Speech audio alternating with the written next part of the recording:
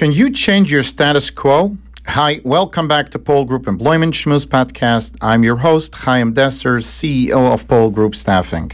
I met a candidate who was an executive assistant to his employer. He started out as an office helper.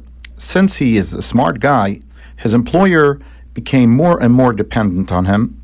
He took his assistant along to all business meetings and started asking him to weigh in on major decisions as well. 2 years down the road, whenever the employer was offered a deal, he didn't even look at it.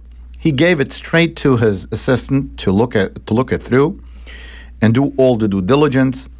And only if the assistant was okay and felt that it makes sense, the deal, would he then give the go-ahead to move forward.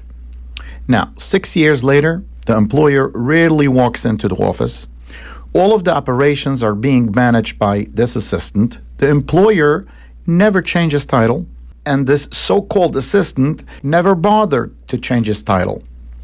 It is clear he is currently the CEO/COO of the company, but until now, he was happy working in this environment. He had his freedom and felt empowered, and his salary covered his bills. But here is where he started realizing that it might have been a huge mistake not sticking up for himself. The employer is basically retiring, and the company is going through a merger. So this forced him to make a move. He sat down with his employer, asking him what he thinks will happen to him going forward.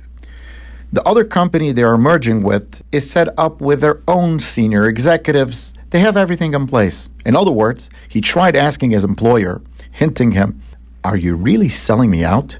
Was I working for you all these years and building your company just so I should find myself left out in the cold?" The employer knew that in order to be able to do this merger, he will need the help from the guy currently in charge of his company. So he told him, "No worries, I promise you that I will take care of you."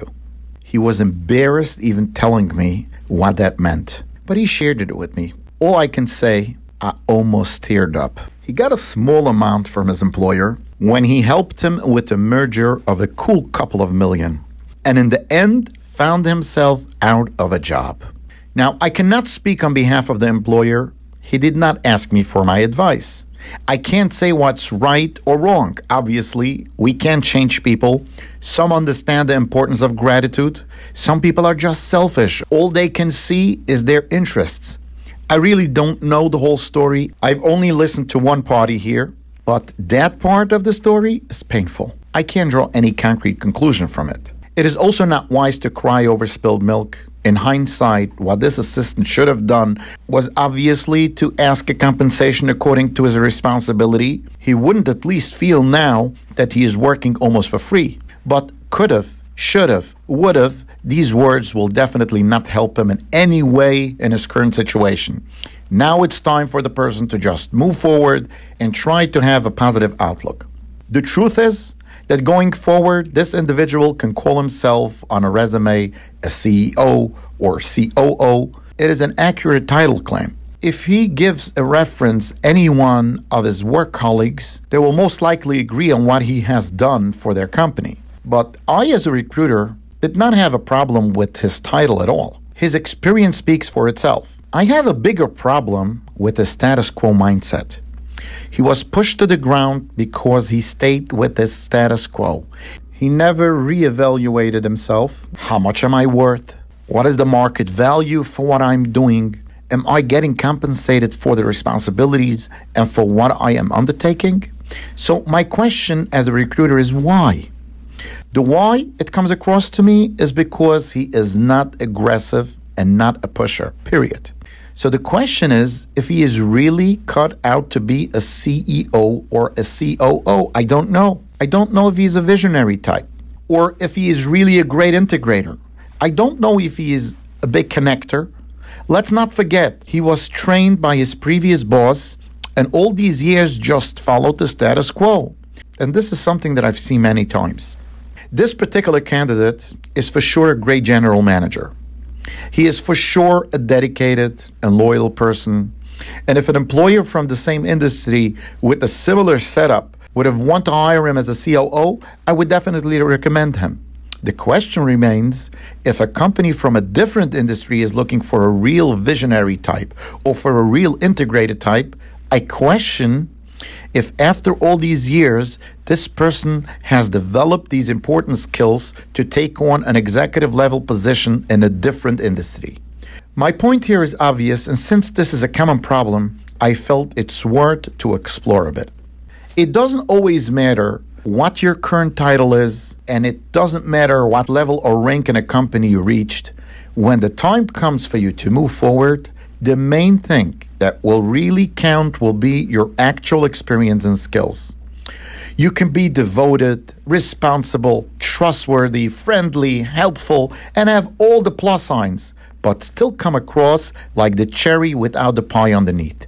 You can be a truck driver for many years, getting into your truck every morning with the destination and delivering the goods. You will be considered a great driver, and all you are left with is being a great truck driver. Or you can be a driver and push yourself to learn more about the trucking industry, gain knowledge of how logistics work, and become a pro in the industry.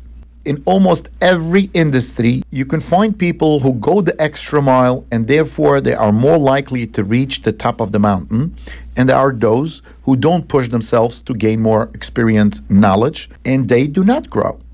I want to double down on this point because I mentioned in my previous talks that you gain experience and you build your skills in every job and with every encounter that you have. As the saying goes, you live and learn.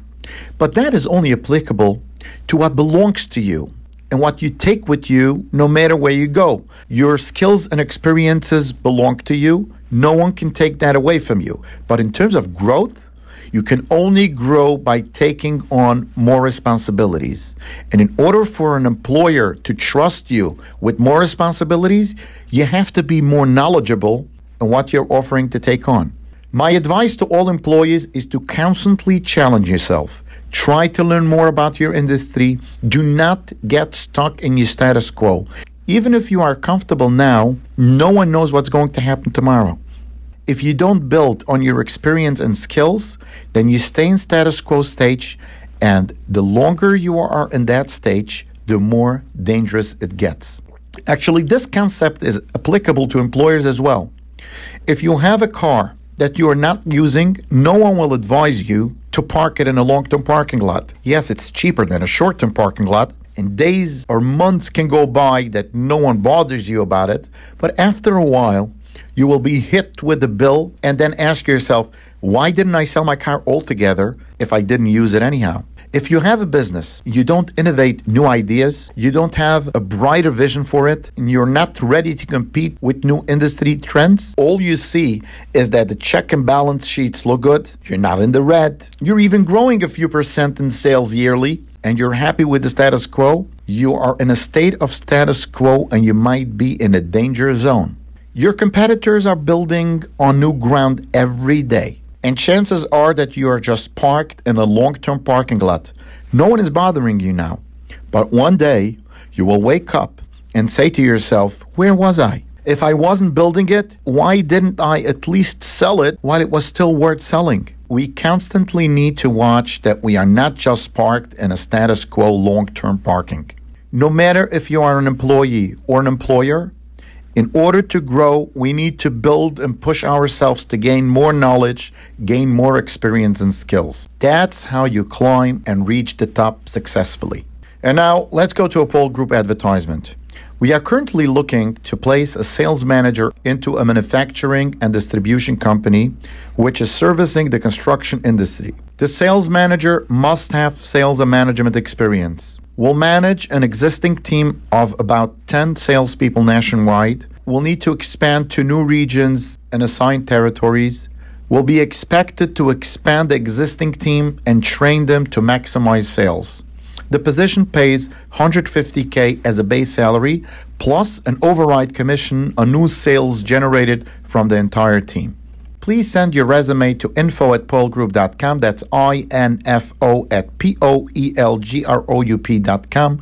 Wishing you all continued success in whatever you do. Have a wonderful day.